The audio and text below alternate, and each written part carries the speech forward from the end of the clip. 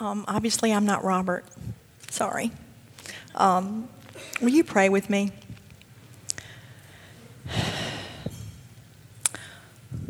Father, thank you so much for each person in this room, the ones that are staying and the ones that left. I pray we all find you a little bit more today than we did yesterday. And I'm most grateful. Regardless of what I've got to say, God, I pray that your words are the ones that come out. And the words that need to be heard are the ones that are heard, regardless. I thank you so much for Jesus. And it's his glorious, precious name that I pray. Amen. Good morning. Come on, class. You can do better. Good morning. Very nice. I feel like romper room, but y'all are too young to know what romper room is. I am thrilled beyond measure to be here.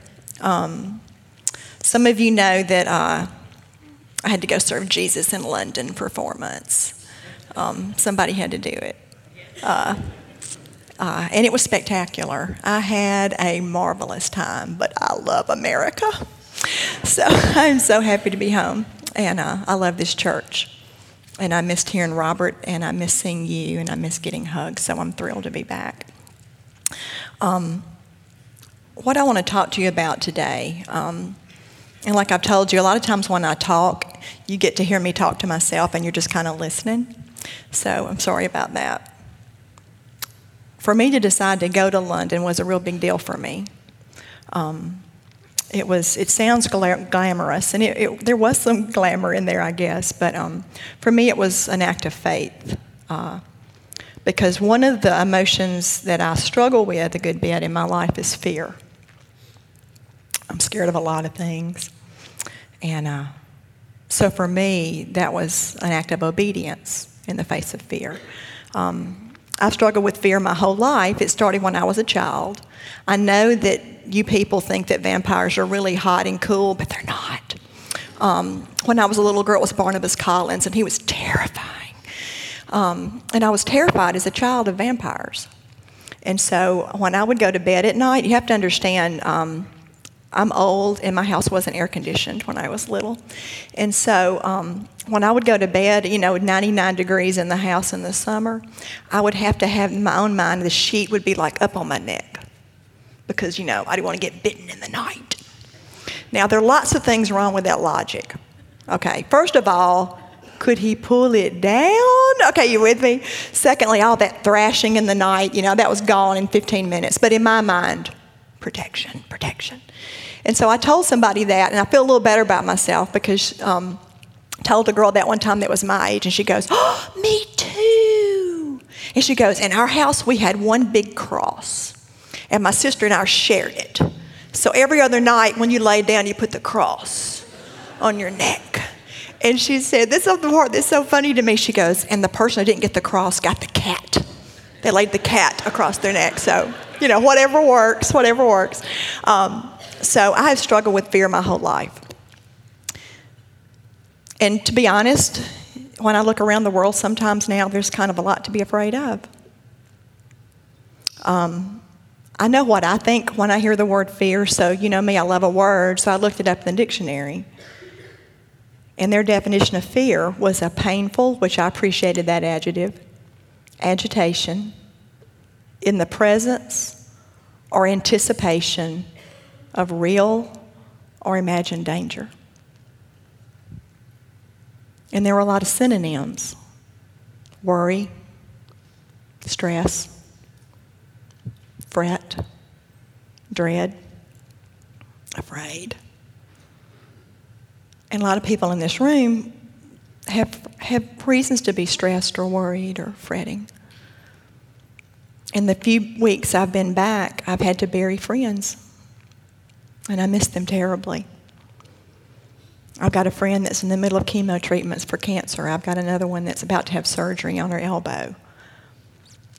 I've got friends that are addicts, and friends that are married to addicts, and friends that have children that are addicts. I've got people that I love that have lost relationships. They thought that was the one, and he or she wasn't. And now they feel so alone. I've got people that just got married and they're afraid they're not going to do it right. And I've got some that just got divorced. And how do you unhook? And how do you live as half when you've always lived as a couple? And so it is scary. Children, when you have children, you just think of 1,000 things that can go wrong. Why do we never think of what can go right? And I know it sounds cliche when I say don't worry and don't be afraid. But this is a scripture, Jeremiah 29:11, that has become just a real important scripture for me. And look what it says. For I know the plans I have for you, declares the Lord.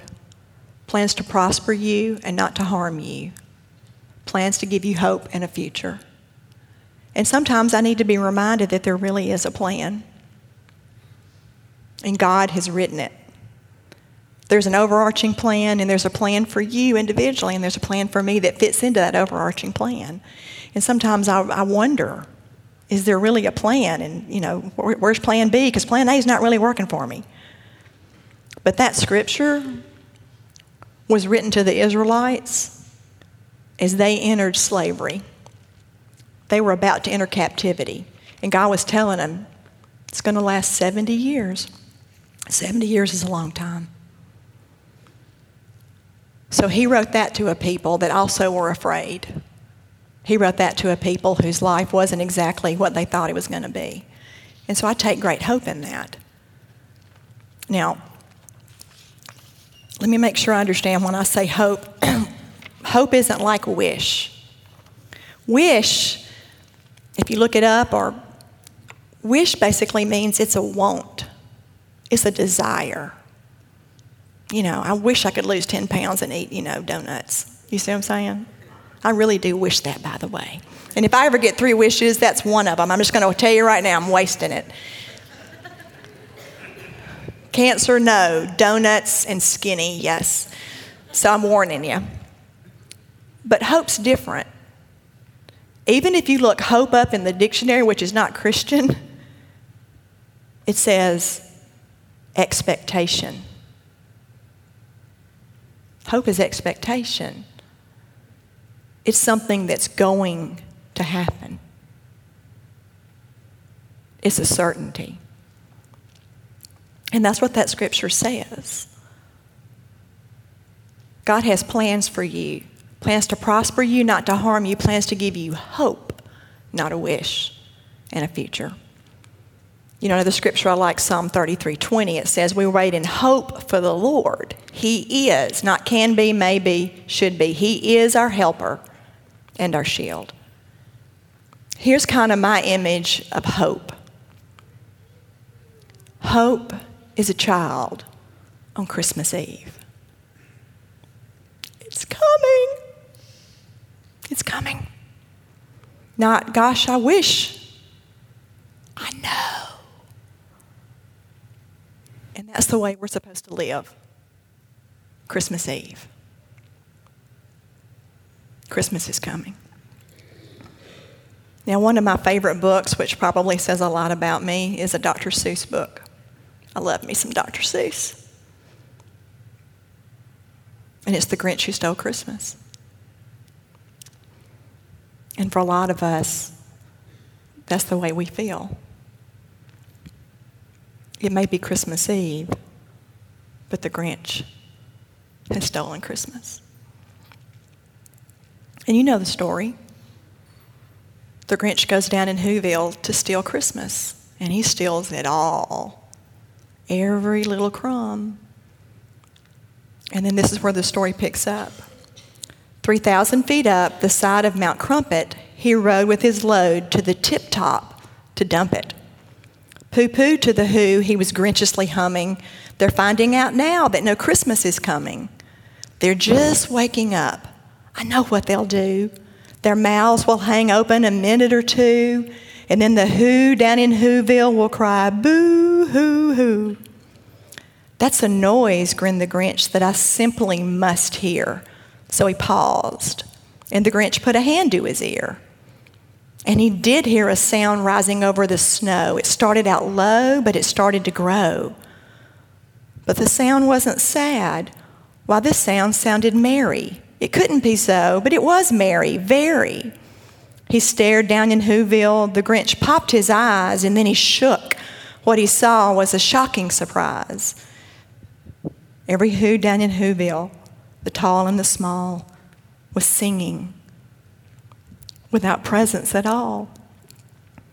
He hadn't stopped Christmas from coming. It came. Somehow or other it came just the same. And the Grinch, with his Grinch feet ice cold in the snow, stood puzzling and puzzling. How could it be so? It came without ribbons, it came without tags, it came without packages, boxes, or bags. He puzzled and puzzled till his puzzler was sore. And then the Grinch thought of something that he hadn't before. What if Christmas doesn't come from a store? What if Christmas perhaps is a little bit more?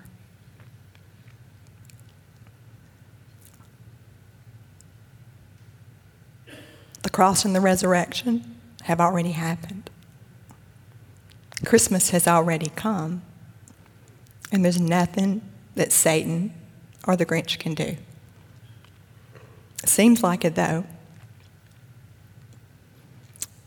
He can send somebody in a church to kill people.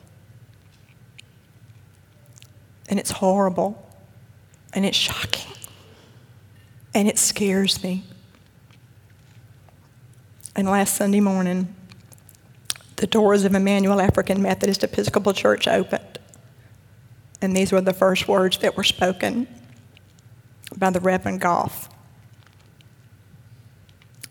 Their minister was dead. So in their place, here's what he said. The doors of the church are open. No evildoer, no demon in hell or on earth can close the door of God's church. And they can't. Now, there's a word that we banter about in education all the time. So, I love a word. It's called paradigm. And paradigm basically are the glasses that you put on to view the world. And the glasses that we put on to view the world are Jeremiah 29:11. God is a good God, and He has a good plan. I read this quote the other day, and here's what it says I need to be reminded of. Your circumstances are not a barometer of God's faithfulness. They're not. We tend to make them that way, though. Maybe you don't, I do. If I pray for healing and my friend or my husband or my child gets healed, then and I am thankful. But what if they don't? God's still faithful. You pray for your marriage and do everything and it still crumbles. God's still faithful. Your child is hurt. Your child gets teased. God's still faithful. It's not that He doesn't care.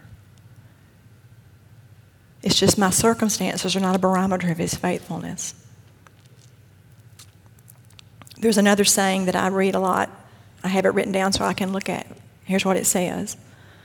The same boiling water that hardens eggs softens potatoes. It's the same circumstances. Boiling water. Yet it hardens one and softens another. Satan loves it. He loves it so much. When our circumstances harden us.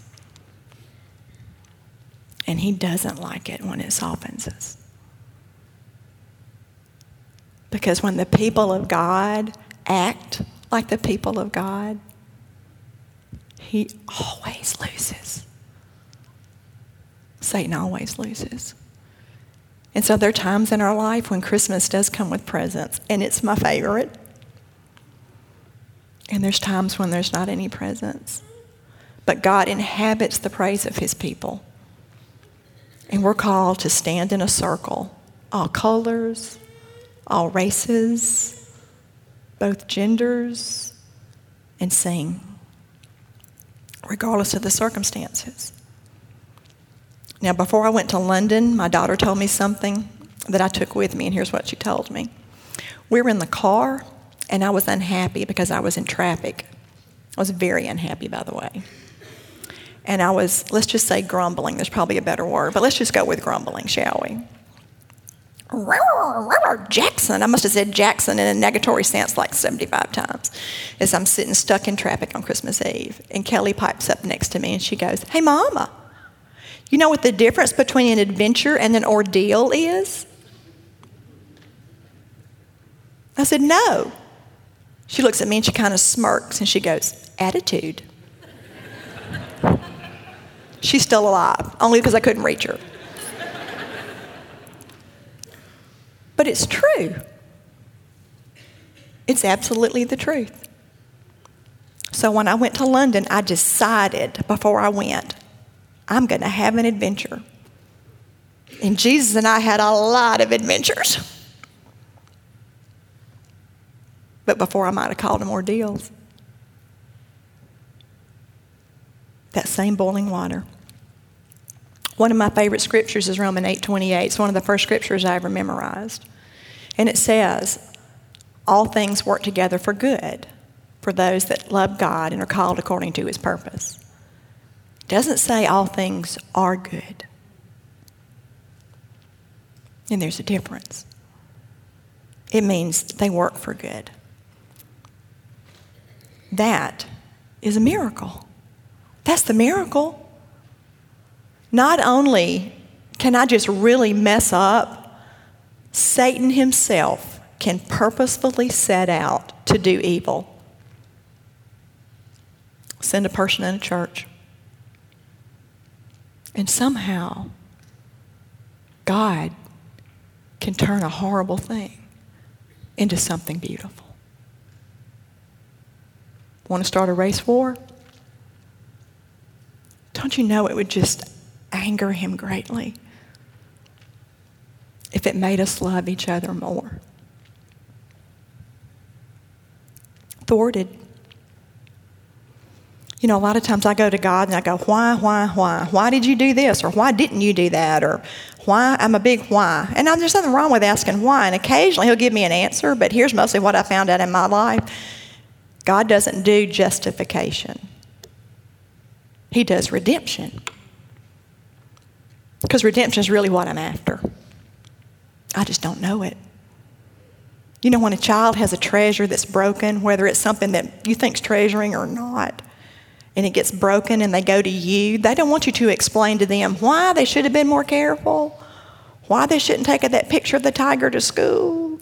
They don't want to know. They don't want to know how to do it better next time. They just want you to fix it.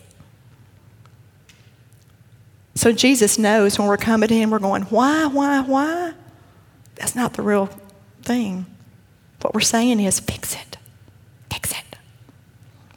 But the problem is, when we say fix it, we mean restore it.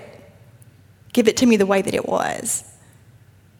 And a lot of times that's not what he does in my life. Instead, he takes that broken thing and he makes it into something new. Something better. But I have to turn it over. This is kind of my theory of life broken down. Cookie dough versus biscuit dough.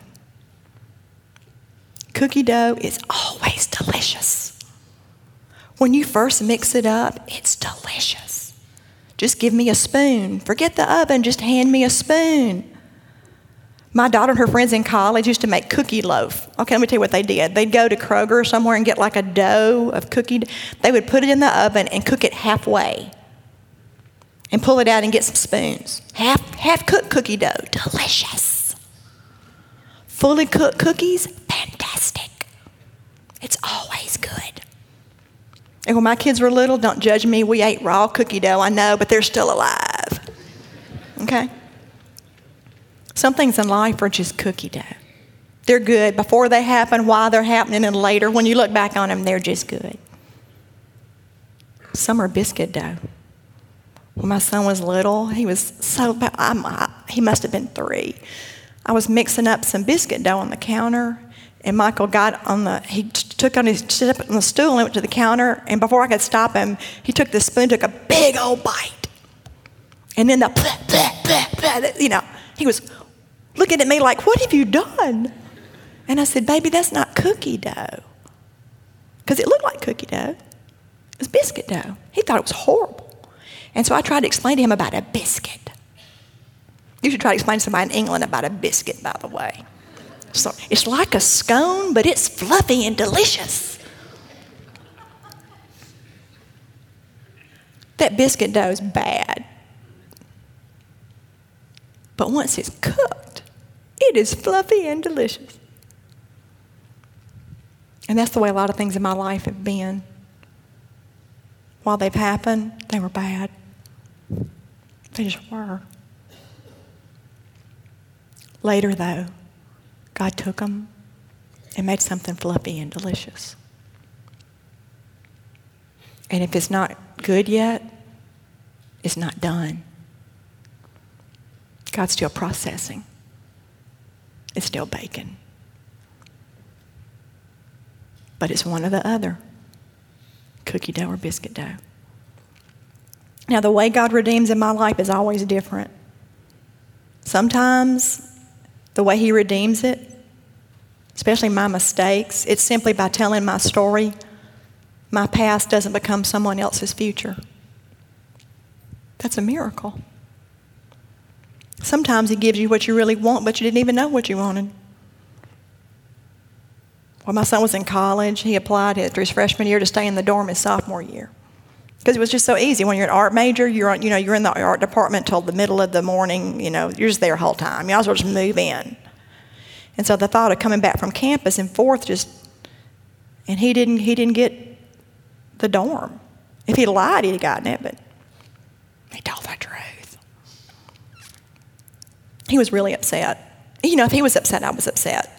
I'm not codependent or anything. So. He was so mad. But the weirdest thing? He had to get an apartment. And next door, there was the cutest girl. She was so cute. And now she's got his last name. See, Jesus knew you didn't really want a dorm. You wanted a hot wife. You with me?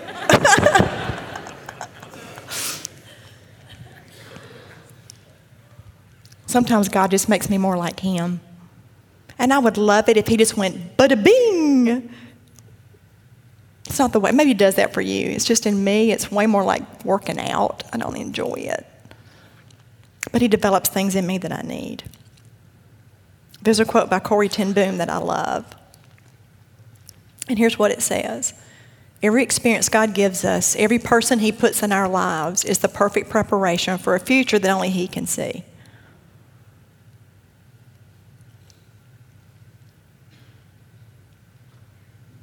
Yeah, maybe they're just serving as a warning. Do you see what I'm saying? But everything.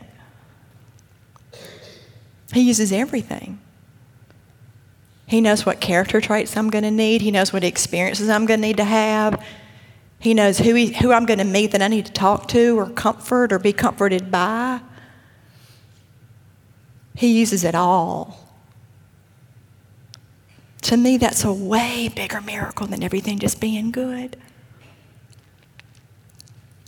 I was filling out an inventory this week, and it wasn't a Christian inventory. And it was supposed to help you kind of find your defects of character. I have a lot, by the way. And it was like a continuum. There'd be like a weakness over here and a strength on the other side. And they were predictable. There was selfish, and there was selfless, and there was prideful, and there was humble. But the one that made me just go, oh my gosh, was fear. I told you I struggle with fear a lot. And that's one of my defects of character. I tend to be scared. So I'm looking over here, and I'm expected to see other words over here. It didn't say brave. Because, brave, if you're not scared, there's no reason to be brave. Brave is acting in spite of your fear. So I wasn't expecting brave. But you know what was on the other side? Love. Love. Not trust. Love. 1 John 4:18 is another one of my favorite scriptures. Where God's love is, there is no fear, because God's love drives out fear. That's what drives out fear. I knew it the whole time, I just didn't know that I knew it. Knowing that I'm loved and loving people, that's what drives out fear. When we act like the people of God, when we're loved, when we really believe that God is good and there's a plan, what we all want to do is matter. That's really what we want. And remember, God is giving us what we really want, in spite of what we ask for. I have a friend named Raina Ragland Bryant. I love Raina. She is so fun. She got her whole family's fun. But when I was in London one day, I was scrolling through Facebook trying to see what was happening on this side of the pond. It was one of those days where I'm walking through the sleet and you people get off. You know what I'm saying? Like, MC closed twice. That's never been there 25 years. Never happened. I wasn't bitter or anything now. It was one of those days, and Raina got up, grown woman, got kids, sleeting outside. And Raina said, now understand, my garbage has been picked up every day on Wednesdays for 20 years. But that day she had a thought. Those men that were going to come collect the garbage, it was cold and it was sleeting. So Jesus gave Raina an idea. She goes in the kitchen. She starts frying up Henrietta's specials. Now, in the Bryant household, that's a fried egg between two delicious slices of toast. She fried up bacon. She cut up strawberries. And this is the picture she put on Facebook. She had styrofoam plates. It may not be there. Here's what she had written on the top of the plates. Every good and perfect gift comes from above. And she had 3 of them. She said she felt like a kid on Christmas morning. She's sitting on the stairs waiting on him. The truck comes around. She'd brewed up coffee, put those in those to-go cups. Here comes Raina with her tray in the sleet. And here come the garbage collectors. And they stopped, and there stands Raina. It made me so happy I cried. Those men got out of that truck. She said they just looked at her. And she said the older guy driving, she said, he wept. And he said, that's the nicest thing anybody's ever done for me. I can fry an egg. We think it has to be giant, big things. And sometimes it does.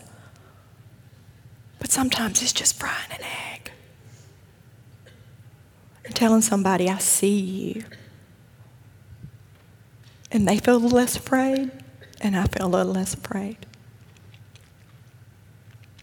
We can do this. It's been, for some people, a different kind of week. You've got shootings, you've got Supreme Court decisions, you've got all kinds of things. Some people are excited about some of the Supreme Court decisions, some are horrified by it. Regardless of which side you fall on, God is God.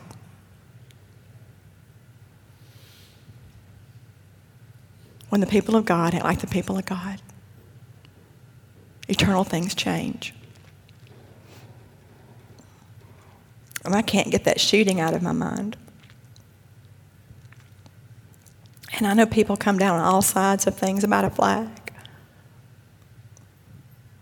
But something that causes someone else pain, I don't want it.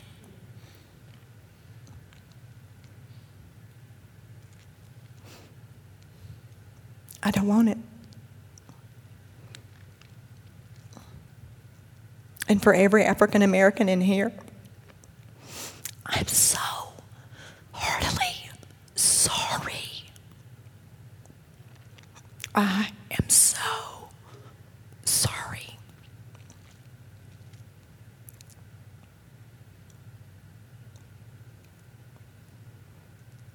I'm going to stand and sing around Jesus. And whatever it takes for him to be glorified, that's what I want to do. That makes me a little less scared.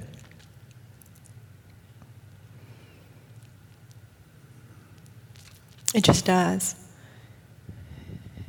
And I've heard the word Christian nation bantered around a lot. But one of the reasons I love college students is they're real honest. And one of the first things they'll tell you, my kids will tell you, is Christian isn't an adjective, it's a noun. It's a people. It's a people.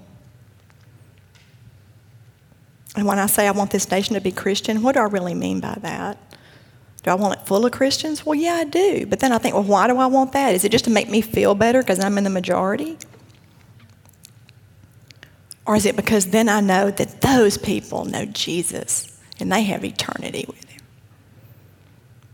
And so if it's something that makes me uncomfortable and it brings them closer to Jesus, I'm still okay with that. Let me read you this quote, and then I'm going to end with a story. When I got to London, I told you I was scared. I really am always scared of getting lost because I really don't have a sense of direction. I mean, I'm just telling you, it's bad. And so my first trip on the subway by myself, I get on the subway. And this was what was written on a government advertisement on the subway. And it's entitled, No One. No one should have no one. No one to say good morning to. No one to bless you when you sneeze. No one to take tea with, or whiskey for that matter. No one on the end of the phone. No one to share anything with, a cake, a laugh, a problem. No one to make one day any different from the last. No one to turn to. No one but no one should have no one.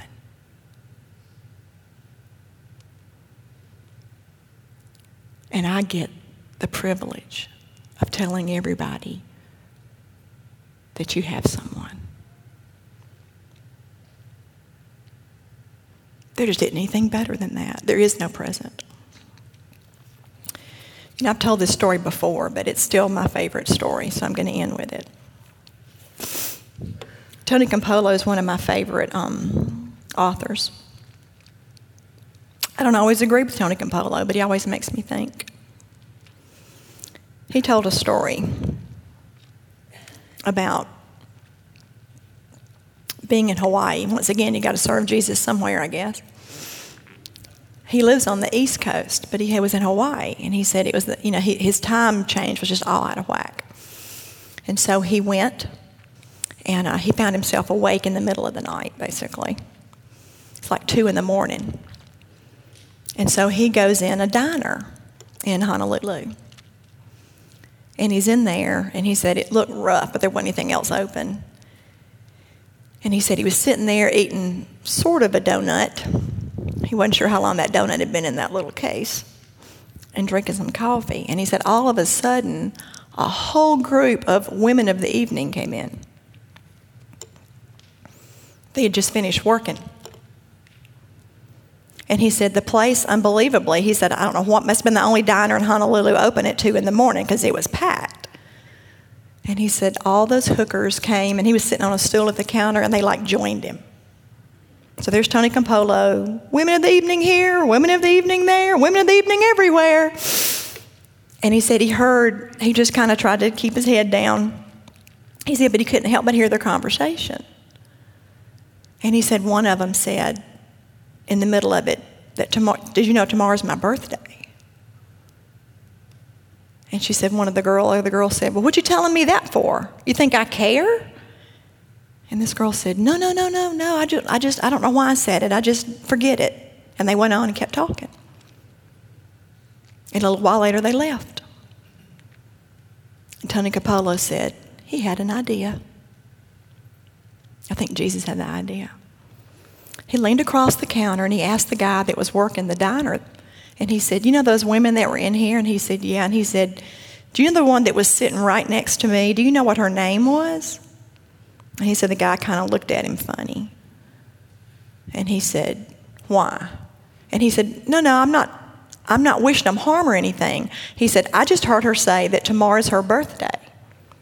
And I thought it'd be really cool if we threw her a party. He said, the guy looked at him. He said, her name's Agnes.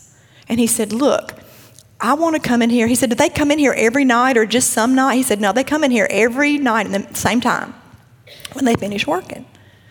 And he said, okay. He said, Tony Campolo said, well, I'm going to come in here and I'm going to decorate the diner. I'll bring a cake. You don't have to do anything. Just let people know. And he said, the guy that owned the diner said, no, Agnes is a sweet girl. And he said, we'll take care of the cake. And he said, and we'll spread the word. So the next night, about 1 a.m, here comes Tony Campolo, Baptist minister, sociology professor. And he's got balloons and streamers and banners and posters, and he starts decorating the diner. And he said word had gotten out because every hooker, homeless person, drug dealer, he said they were all there. The diner was crowded. And he said, sure enough, about 2 o'clock, here the women come in. He's got them ready. Okay. So it's when the door comes open, he said, everybody shouts, happy birthday, Agnes. And he said, those women just froze. And he said, what do you do? And he said, the guy that on the diner said, look, Agnes, we got you a cake. And he brought Agnes over there and he showed her a big old sheet cake. Happy birthday, Agnes. And she just looks. And he said, she's not saying anything. She's not looking excited. He said, she just looks at the cake and looks up. And Tony Campolo's looking at her. He didn't know him. And she looks up at the guy that owns the diner and she goes, I've never had a cake before. And he starts, he goes, well, you got one now?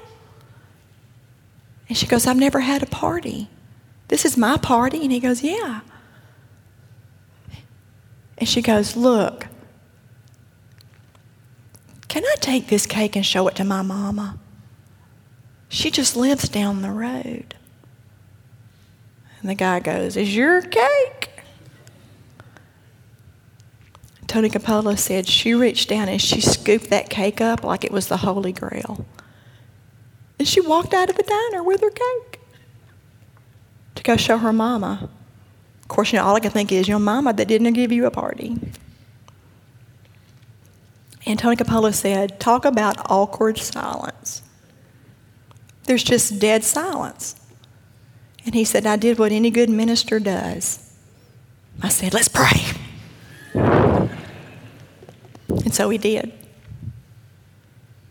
He thanked Jesus for Agnes and the beautiful woman that he had made her and the sweet spirit that she had. And he thanked her for all the people in the room that had come to make her feel special. And he thanked God for the way that he made them. He just thanked God so much for so many things. And when he finished and said amen, he looked up and there was still just dead silence. And he said, the guy that owned the diner looked at him and said, you didn't tell me you was no preacher. And then he said, what kind of church you go to anyway? And Tony Campolo said, I go to a church that throws birthday parties for hookers at 2 a.m. And the guy said, no, you don't. Ain't no such church. Because if there was, I'd go to it. I want us to be that church. I want to be that church. I want to be less afraid and more loving. There's a plan, and it's good. And everything that happens, He uses for His glory. And He uses for your good. And we're going to sing His praise with presence or without. Because when the people of God act like the people of God, eternal